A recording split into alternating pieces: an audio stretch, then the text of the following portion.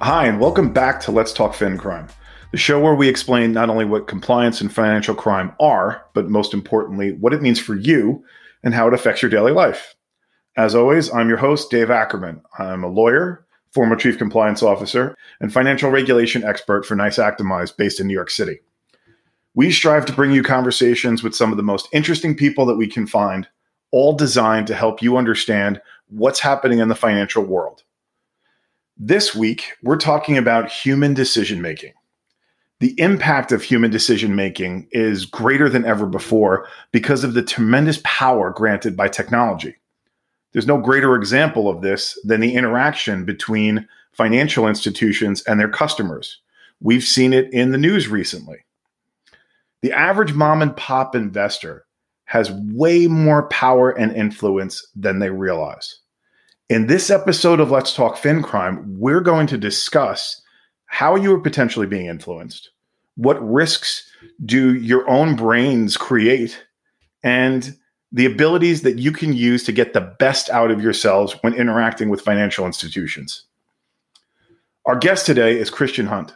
Christian is the founder of Human Risk. He has over 25 years of experience in financial services, working in investment banking, asset management, and a family office. Most recently, and most interestingly for me, he was a managing director and head of behavioral science at a major bank.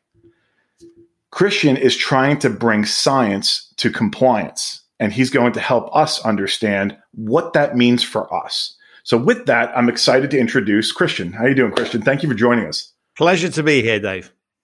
Awesome. So let's dig right into this. I love jumping in. Why do we use a bank or a financial institution at all? What's the point? Why don't we just stick our money under mattresses like my grandmother used to after the Depression? So I think it's really interesting because on the face of it, you sort of go, well, why do we have banks there? Well, the answer is that we, one, need somewhere to store money, store our assets. The second thing is we may need to borrow money from them if we want to buy a house, for example.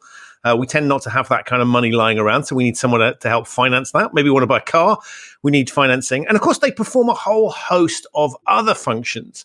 But if you go back to basics, why did banks exist in the first place? It was for those core things. It was to be able to securely keep your assets somewhere. And also if you needed to borrow a little bit of money to help you run a business or to do some of the other things that we need to do in life. And that was the kind of start point. And of course, now they've got highly complex and involved in a whole range of things that they weren't involved in before. So I think that the core, people tend to forget what the core purpose of the bank is, but that's it. It's now changed and has morphed into a much broader set of offerings. So at what point, because it's interesting you say that they've morphed into this different entity. When my wife and I went to go get a mortgage, we got a free toaster. Yeah, and that is not exactly something that I was expecting to get from my bank. So at what point did financial institutions change their function and start trying to compete for my business as opposed to just being, let's say, a social license of fulfilling a function? So I think that if you go back to way back when, to a society when everybody knew each other, and the way banks would choose to lend money was very much predicated on knowing who you were as an individual, and everybody knew everybody else. So we're living in very small, closed societies. And then over time, as we've become more globalized, as technology has permitted, as regulation has permitted banks to get involved in more activities, they've become seen less as partnerships and more as shareholder-owned structures that had to generate a return that are subject to kind of market conditions. You've seen them broaden out and kind of chase other opportunities to make money. So the sector, became deregulated to a certain extent, and the opportunities for firms to operate in different spaces, some of which was incredibly helpful. So there's some very legitimate things that banks, some of the derivative products, for example, that banks have gone into, very legitimate to allow companies to hedge risk. On the other hand, you've had quite a lot of speculative activity where they've been looking, the extremities of investment banking have been broadening that piece out. So I see we've sort of seen the expansion of what banks are able to and willing to do in order to generate returns to their shareholders. What has that meant for us as consumers? Well, it's much more complicated now. There's a whole host more things going on.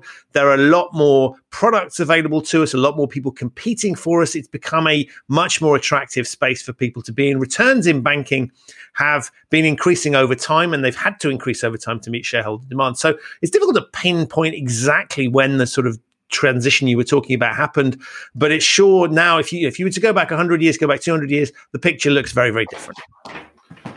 But the reality is today, that's where we are, right? Banks are these multinational, huge conglomerates. I mean, even local banks in a lot of cases are starting to dabble in these investment banking style activities. So for our listeners, for the purposes of the average person, I guess getting the best out of themselves when dealing with their financial institution would have to start with an education process, right? What is the function of the bank, or what is the function of the financial institution that you're going to, and what is it you're looking to get out of them? And I think sometimes, because there's an entire terminology in this world, and there's this kind of mystic aura around it, people sometimes will lose sight of that, almost like going to a large retail store for a gallon of milk, and you walk out with $300 later with a whole bunch of stuff that you absolutely did not necessarily go there for. But, to the listeners who are trying to understand this, what are some of the questions that they can ask themselves? What are the ways that they can tee themselves up so that they understand the nature of the relationship and what they're trying to do?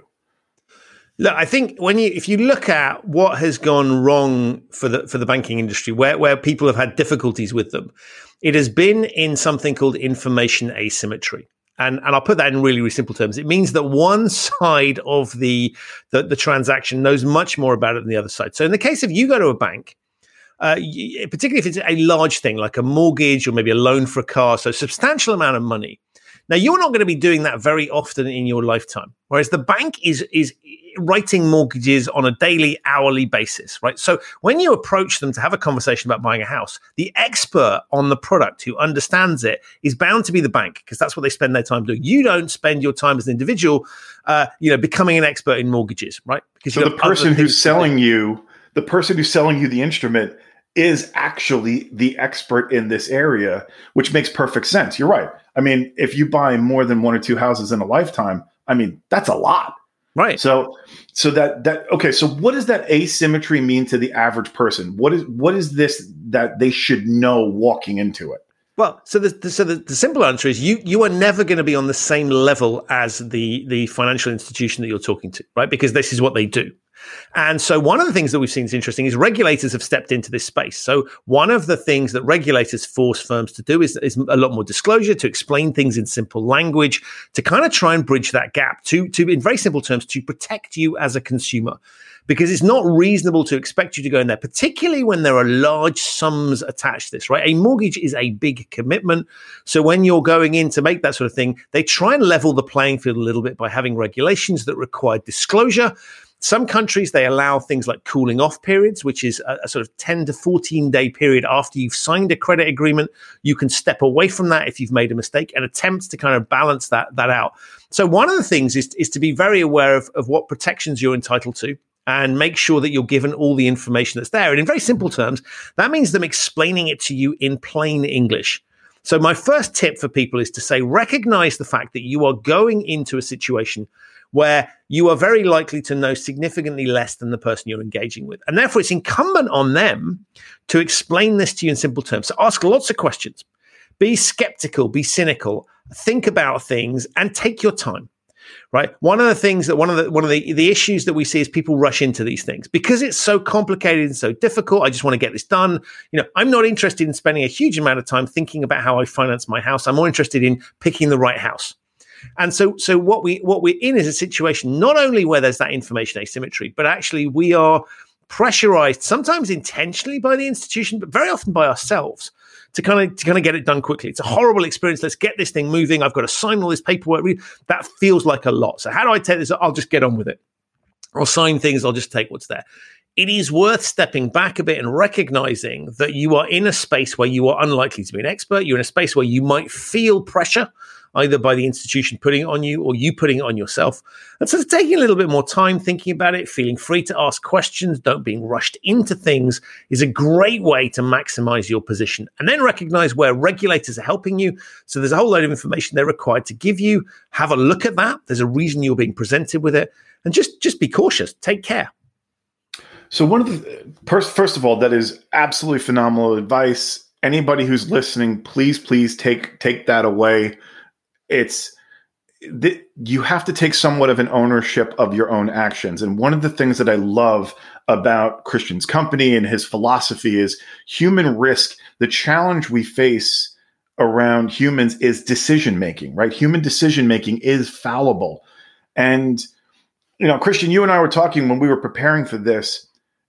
The individual should have an interest in what's happening with the financial institution because they have an influence on it, right? The people themselves, maybe not necessarily individually, but in groups, will have an impact on how business is done with them. And conversely, how business is done with the individual is going to influence that individual. One of the things that I've heard you say a number of times in the media and other forums is that, as we've seen with the COVID pandemic, people have an effect on your life. So could you give us maybe an example of something where, regulators are starting to protect people, the institutions themselves have a vested interest in giving you the best service that you can, but it's all predicated on human beings, and human beings are fallible. So what are some of the ways that you think people could have more of an impact or more of an influence on these interactions that maybe they're not necessarily doing or they don't realize that they can do? So I think one of the things that's fascinating is what technology has enabled. And what technology enables is that we all have a voice that maybe like 10 years ago we didn't have. We were an individual customer interfacing with a bank. Now, thanks to social media, thanks to mobile devices where we can instantly record how we're feeling about something, you have an opportunity to speak up. And one of the things that we're seeing, I think, is a fabulous redressing of balance. So you're never going to be more of an expert than the bank that you're coming up against. But what you do have is quite a lot of consumer power, which one enables you to shop around. So you've got a lot more transparency about what's available. You can see what competing offers are. You can research things a lot better than you could before. So you put yourself in a stronger position, and that allows you to make better decisions. The second bit is you have a consumer voice that you can use. And if we look at the impact of something like TripAdvisor has had on restaurants and hotels, then you can see the power of the crowd, because if lots of people start saying this is a terrible business to interact with, it's a terrible hotel, the food is awful at this restaurant, that will have an impact on their business. And the same is true of financial services.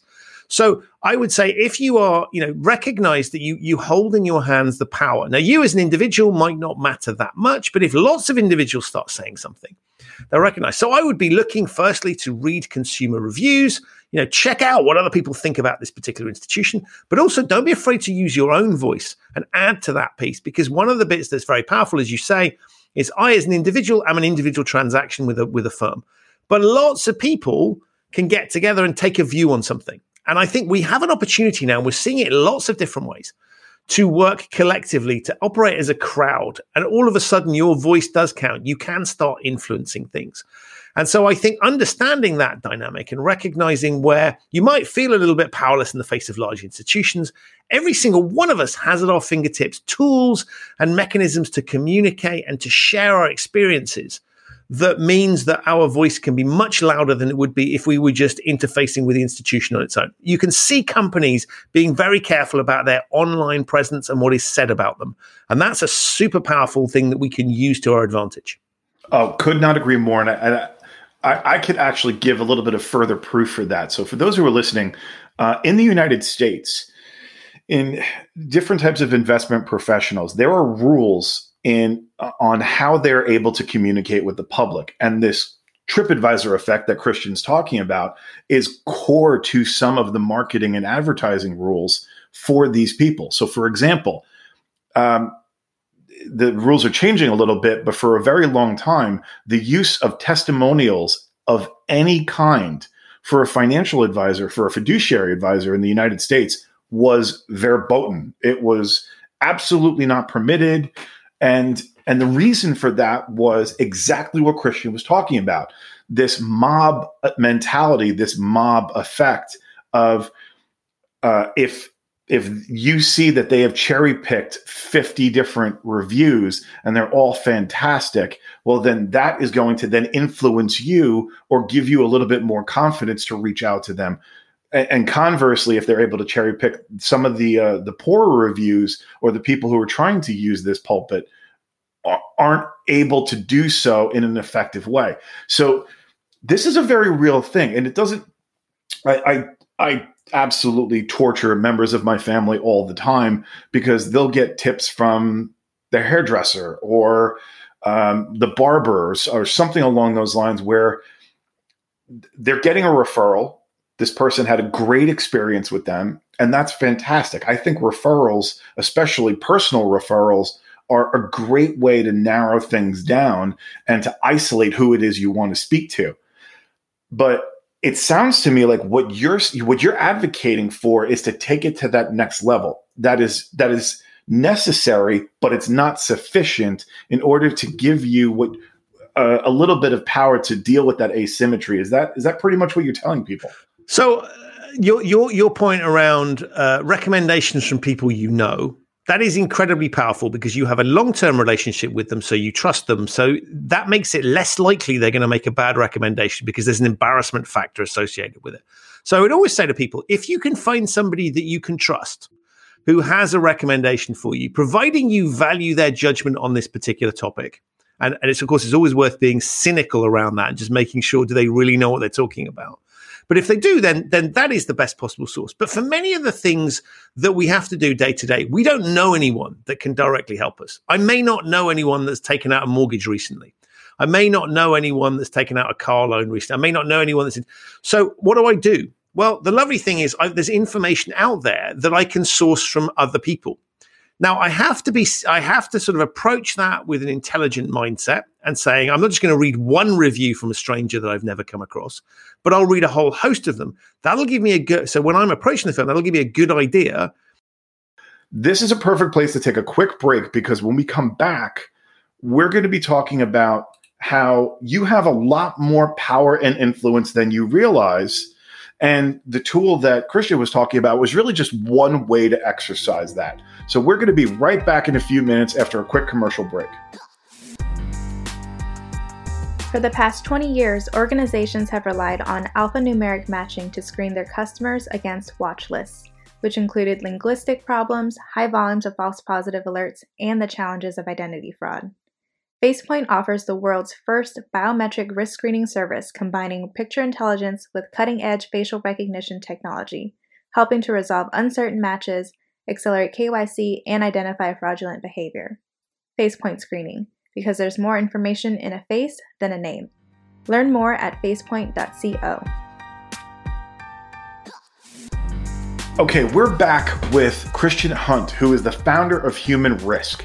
And what we're trying to discuss today is the different risk factors of human decision-making and how you can incorporate these things into your interactions with different financial institutions.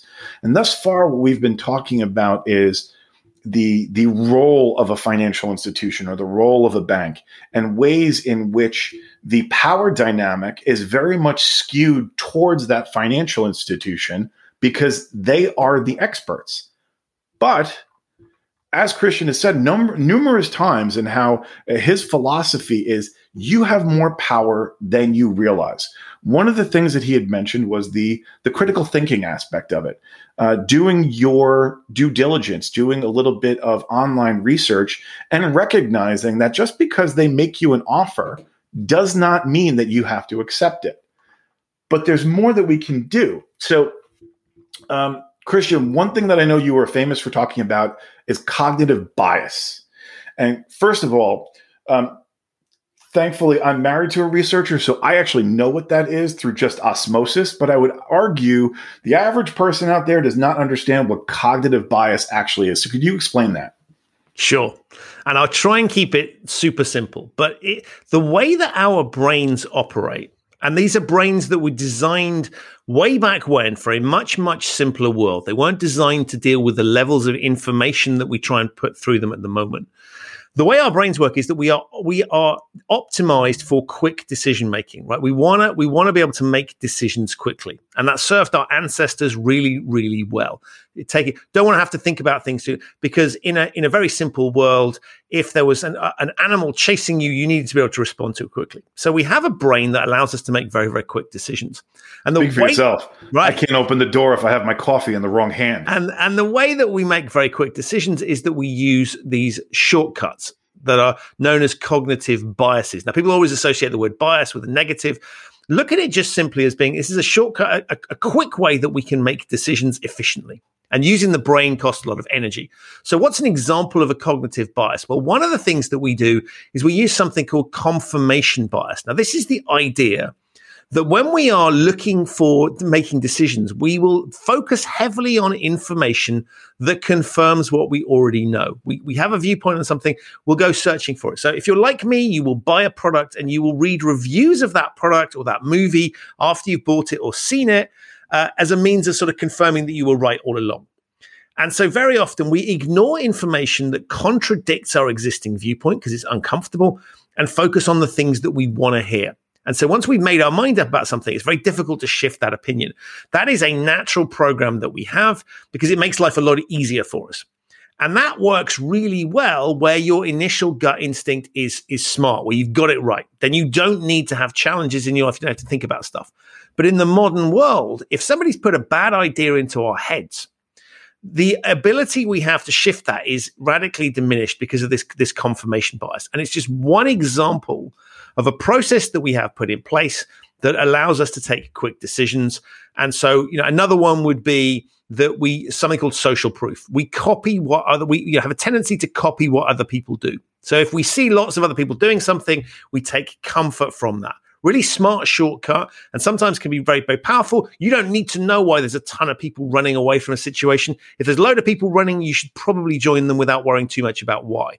Works really well. I can understand then how that would be dangerous, and at least at a very minimum, a necessary thing for people to be cognizant of when dealing with a financial institution. Because as you'd said earlier correctly, the scope of financial institutions since they started has grown exponentially, and they are in almost every facet of your life at this point.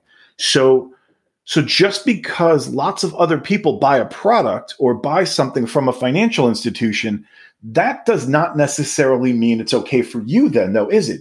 And that kind of gets to that cognitive bias that you're talking about, right? Right. So we have a tendency to copy what other people do. So we will, how do you pick a restaurant in a city that you've been, you arrive in a new city, how do you pick a restaurant? Well, it's a pretty good bet. If there's a place that's really full, lots of people eating there, that is a good place to go. If there's one that's empty, no one's eating there, you kind of don't need to know why. You look at it and go, no one else is eating there. That seems a bit weird. So in that situation, makes a lot of sense to use that proxy for how do I decide which restaurant's good? I'll copy other people. And there are tons of situations where that makes perfect sense. There are also situations where if you are copying the wrong people, think about it as getting in with the wrong crowd. We know our parents warn us against that as we're kids. We are influenced by the behavior of other people around us. If they're the right people, they know what they're doing. That's a really smart choice. If they are bad people and we copy them, that's not smart. Now, in the context of interfacing with a bank, just because something is incredibly popular, lots of people have bought this particular mortgage, that doesn't make it right, doesn't mean it's right for you. And so being aware of the fact that we often just go, well, if lots of other people have done this, it must be okay, can be very smart, can be a really bad call. Just because it works for all of them doesn't necessarily mean it works for you. And the more complicated your situation, the more complicated the product you're buying, the more you just need to step back and go, am I just being swayed by lots of other people doing this? Or is this the right solution for me? And maybe you need something that's not right for anyone else. Maybe there's a product out there that's not being bought by many people that is perfect for you. And it's therefore worth saying, I'm okay with stepping away from the crowd because the crowd is buying it for a very different reason. And I am buying for my reason, rather than just saying, I will do it because everybody else does it. And that's the bit that we have to sort of jolt ourselves and say, am I just going with the flow? And that might make sense. Or am I thinking, actually, maybe this is a time when I don't need to go with the crowd. Maybe I need to do something that's unique and different to meet my circumstances. And that is a concept that regulators have actually been aware of for years. And they're starting to move on that a little bit in terms of trying to help the consumer address that from a regulatory perspective so that people in the financial space must go through those steps in order to help someone understand just because something's popular doesn't mean it's necessarily right for you. A perfect example of this is there's a new regulation in the United States called Regulation Best Interest. And what you're seeing is they're trying to combat this problem when some financial advisors, either they're selling complex products or they're selling annuities. When you look at their book of business, 85% of the time they're selling the same annuity to people. Now, one could argue that that's perfectly acceptable because let's say they're dealing with retirees who are either at or near their retirement. If they're dealing with a particular type of persona, then having a consistent recommendation that fits that persona makes sense. But at the very minimum, regulators want to make sure that analysis is done on an individual level. And so that's going to lead us into our next point, which is, and I cannot take credit for this. I swear after the show, I will be stealing this from Christian 100% of the time. Do not outsource your thinking to the regulator. I love that line. Like I said, I'm going to steal it from here on out. I will give you a little bit of a brownie point every time, but the concept that people are watching out for you should not give you a false sense of security, right? I think an example that you constantly use in your talks are disclaimers. Mm-hmm. So could you explain how disclaimers are meant to help those who are listening and also give them a little bit of insight into this idea of outsourcing your thinking to the regulator? Right. So disclaimers are an interesting example. So you'll recognize these and, you see disclaimers on financial products. You see them particularly those of you based in the US that watch commercials on TV for any kind of medication. There's a ton of information there, that warnings associated with this particular piece. And I'm not mature enough for any of those warnings. Like they say certain things and I start cackling like I'm 10 years old. It's awful. Right, exactly. So they do the same thing for financial services products. So there's a ton of warnings there that are put there by regulatory requirement because banks wouldn't necessarily want to disclose this stuff, right? Because this is talking about the downsides and the things you need to look out for. And so regulators say you need to put a load of disclosures there so that people have information that will allow them to better evaluate the product. Not information you would naturally put, but we're going to require you to put it out there. And the logic being regulators are basically saying we want to put the general public in a better position to understand what they're getting into. We want them to be cautious and we want to warn them. But what they've actually discovered in experiments is that when people see disclaimers, particularly when there's a name of a regulator in there, our brains do something really interesting, which is they go, somebody's looked at this, right? This is covered by regulation. And therefore, they wouldn't be allowed to sell this product if there was any problem with it, right? Somebody's checked this out. So I don't need to think. And far from being a warning that we need to pay more attention, actually, what our brains do in many cases is go, hey, it's cool. Someone else has looked at this. I don't need to think, right? This has been covered by someone else. I can drop my guard because it's been. And so that is precisely what they don't want to have happen, but it's precisely what does often happen. So the first thing to watch out is be really cautious when you're in a world of disclaimer. Know the fact that there's a strong likelihood you might fall into that trap of assuming it's okay, right? So if they've put disclaimers on there, if they've put side effects on the side of a packet of pills, do read those because they're there for a good reason. But the second thing is recognize that when you have a regulator stepping in, they are looking to cover it from a societal perspective. They're going to pick up stuff that's relevant to a broad range of people. They're not going to be looking out for your specific interests. And because we are cognitively lazy, we like to take quick decisions. One of those things is to go, okay, it's regulated. That's what the regulator's there for. They're there to check that stuff out for me so I don't have to think for myself. They'll keep those bad banks in check.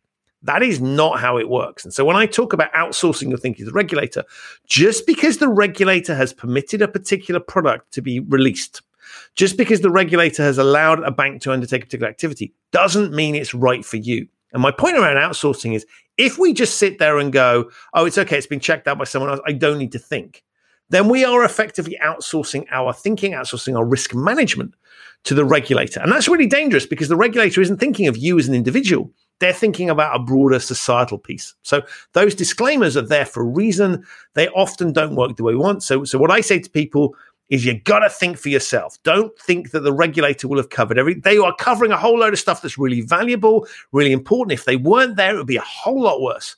But you got to be thinking for yourself. And so that's the mindset that I want people to go into these things with, is that you've got to be looking out for your own interest, asking questions for your own particular situation. And that's why I love the concept of human risk. It's the vast majority of the hundreds of thousands of people in the financial services industry all throughout the world. They want to do the right thing. These are just, average everyday people who are paid to do a job. And whether it's helping you buy a house or helping you invest money or helping you plan for retirement, whatever the case may be, they're trying to do the right thing. And then the regulators are there trying to do the right thing as well, trying to set up the board in a way that it's fair for everyone to play. So you have the regulators watching out for you, trying to set up the board in the most fair way possible. You have all of these good, decent, hardworking people trying to service you through various facets of the finance industry. And at the same time, people are fallible. People are human. They may not necessarily stop at that stop sign every time. They may not necessarily have the foresight to realize that even though something doesn't seem wrong, it is. So it's really incumbent upon the individual to ask questions, and the good ones will answer the questions for you, right? I mean, Christian, like one of the things I've never seen anyone in a financial institution get upset or angry with someone for asking for clarification. Now, trust me, I've seen people get a little bit onerous and ask me like, hey, listen, this comma seems to be in the wrong place. I have actually had a retail client that reached out to me as a CCO because there was a typo. This person was particularly upset about that. And, but other than that, when it comes to making people feel comfortable, even without exercising your power on social media, and even without the amplification that technology gives you as an individual, I'd have to believe that the human risk piece is somewhat mitigated by people trying to do the right thing for everybody. So human risk is all about this idea that the largest risk facing us, and I can probably say as a species, but certainly for most companies and organizations, is human decision making. And that sounds like a bold statement until you think about it and say, well, when things go wrong, there is typically a human being involved causing the problem in the first place or making it worse by the way that they react to it. And so what I do is I help companies to think about that and to recognize that actually when you are employing people, they are, on the one hand, they can be brilliant, they can be creative, they can be intelligent, they can be super smart. On the other hand, they can also be dumb and make really bad decisions. And we have to have, you can't have one without the other. That is what makes us human beings. And so what I help people do is to think about the reasons why human decision-making isn't always optimal. Now, what works for an organization also works for us individually. We have all done things, if we're honest, that are occasionally dumb. We've made bad decisions. We've bought products that perhaps we shouldn't have done. We've paid over the odds. We've made bad calls on things. We've also made a ton of really good calls as well. And so what I try to do is to help people understand what are the reasons that we might be making those mistakes. So one example might be we're just doing what everybody else is doing. Could be really smart, could be really dumb. If we start to recognize what these drivers are and the reasons that we are fallible, the reasons, for example, that some advertising works on us. Think about, why do they advertise things in a particular way? It's because the human brain they know how to press our buttons. They wouldn't be spending millions of dollars on things if advertising didn't work. So we are susceptible to all sorts of influences that might lead us to make bad decisions. And so what I try to do is to work with organizations and with individuals to help them think about, well, when might that happen? And what can we do to mitigate it? Now, you can't eliminate it because we are human and we will make mistakes. But what you can do is to try and eliminate it in situations when it really matters. And so a good example would be, you don't want to be screwing up when you're taking out a mortgage. So that is a situation where I would say to people, put extra protections in place for yourself. Buy yourself a bit more time. Think about whether this is the really right thing. Ask those questions that you might ordinarily be embarrassed to answer. There is no shame in being dumb in this situation, not understanding it. And so you can put in place things that make it not guaranteed, but make it more likely that you will make a good decision in that situation. And that's truer words have never been said. Christian Hunt is the founder of Human Risk, and he helps individuals and financial institutions bring science to compliance. So, Christian, could you please tell people how to get in touch with you or learn a little bit more about your company? So always delighted to connect with people on LinkedIn. If you search for Human Risk, you'll find me.